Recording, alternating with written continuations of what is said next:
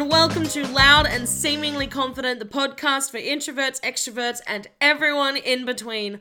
I'm your host, Chelsea Heaney. I'm a singer, actor, and comedian from Australia, and I started this podcast because I feel like in your 20s and 30s, you can often feel like you're either too young, or too old, or too shy, or whatever it is, to do the things that you want to do. So I have gathered up a bunch of incredible young people to talk about themselves.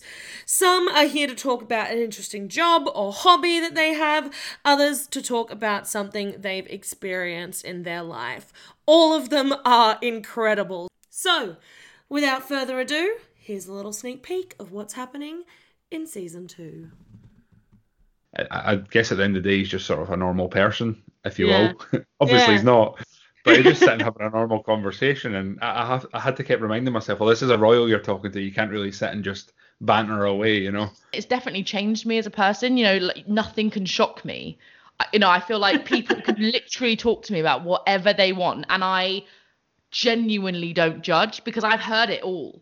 And if I haven't heard, I'm like, great, tell me more. Oh my God, exciting. And so I was like, hey, sorry to tell you this, but I think one of my ovaries has just burst. I'm just going to go to the hospital. And they're like, what the hell? And I'm like, yeah, it's all good. Bye. We saw these candles popping up everywhere, and we felt it was almost a little bit offensive to the way that we portray women. And of course, it's always been this way. But we suddenly thought, hey, what if we just kind of, give the candle people what they want in a real way, Yeah.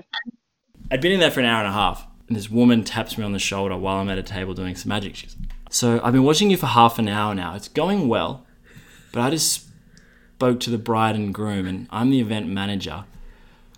Who are you? And finally, the show is called Loud and Seemingly Confident because that is how I once described myself. Do you consider yourself a confident person?